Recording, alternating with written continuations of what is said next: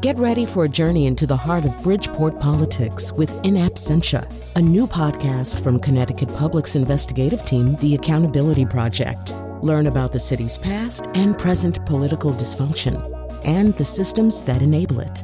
Tune in wherever you get your podcasts. Funding provided by Gregory Melville and Susan Fox and Kathleen Bromage. I'm Charlie Nardozzi, and this is the Connecticut Garden Journal. There are some insects in our vegetable garden that reproduce fast. One of them is the squash bug. This garden pest overwinters under rocks, in weeds, and under debris around the garden. In June, they lay copper-colored eggs on the undersides of summer squash, zucchini, winter squash, and melon plant leaves. The eggs hatch in about 10 days into small versions of the adult gray squash bug.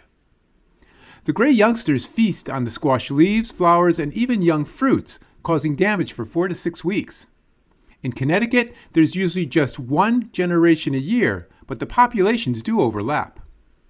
It's important to control this pest now before their numbers soar. While many gardeners will reach for an insecticide to stop the damage, there are other options.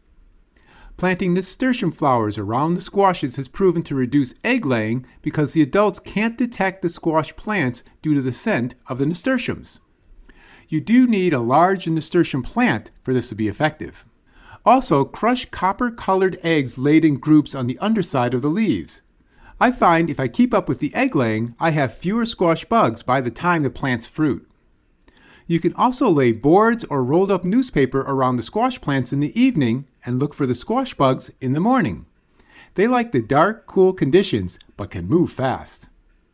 If you must resort to insecticidal sprays, apply them in the early morning or late in the evening when most of the bees aren't in the garden. The sprays are less toxic to bees when dried.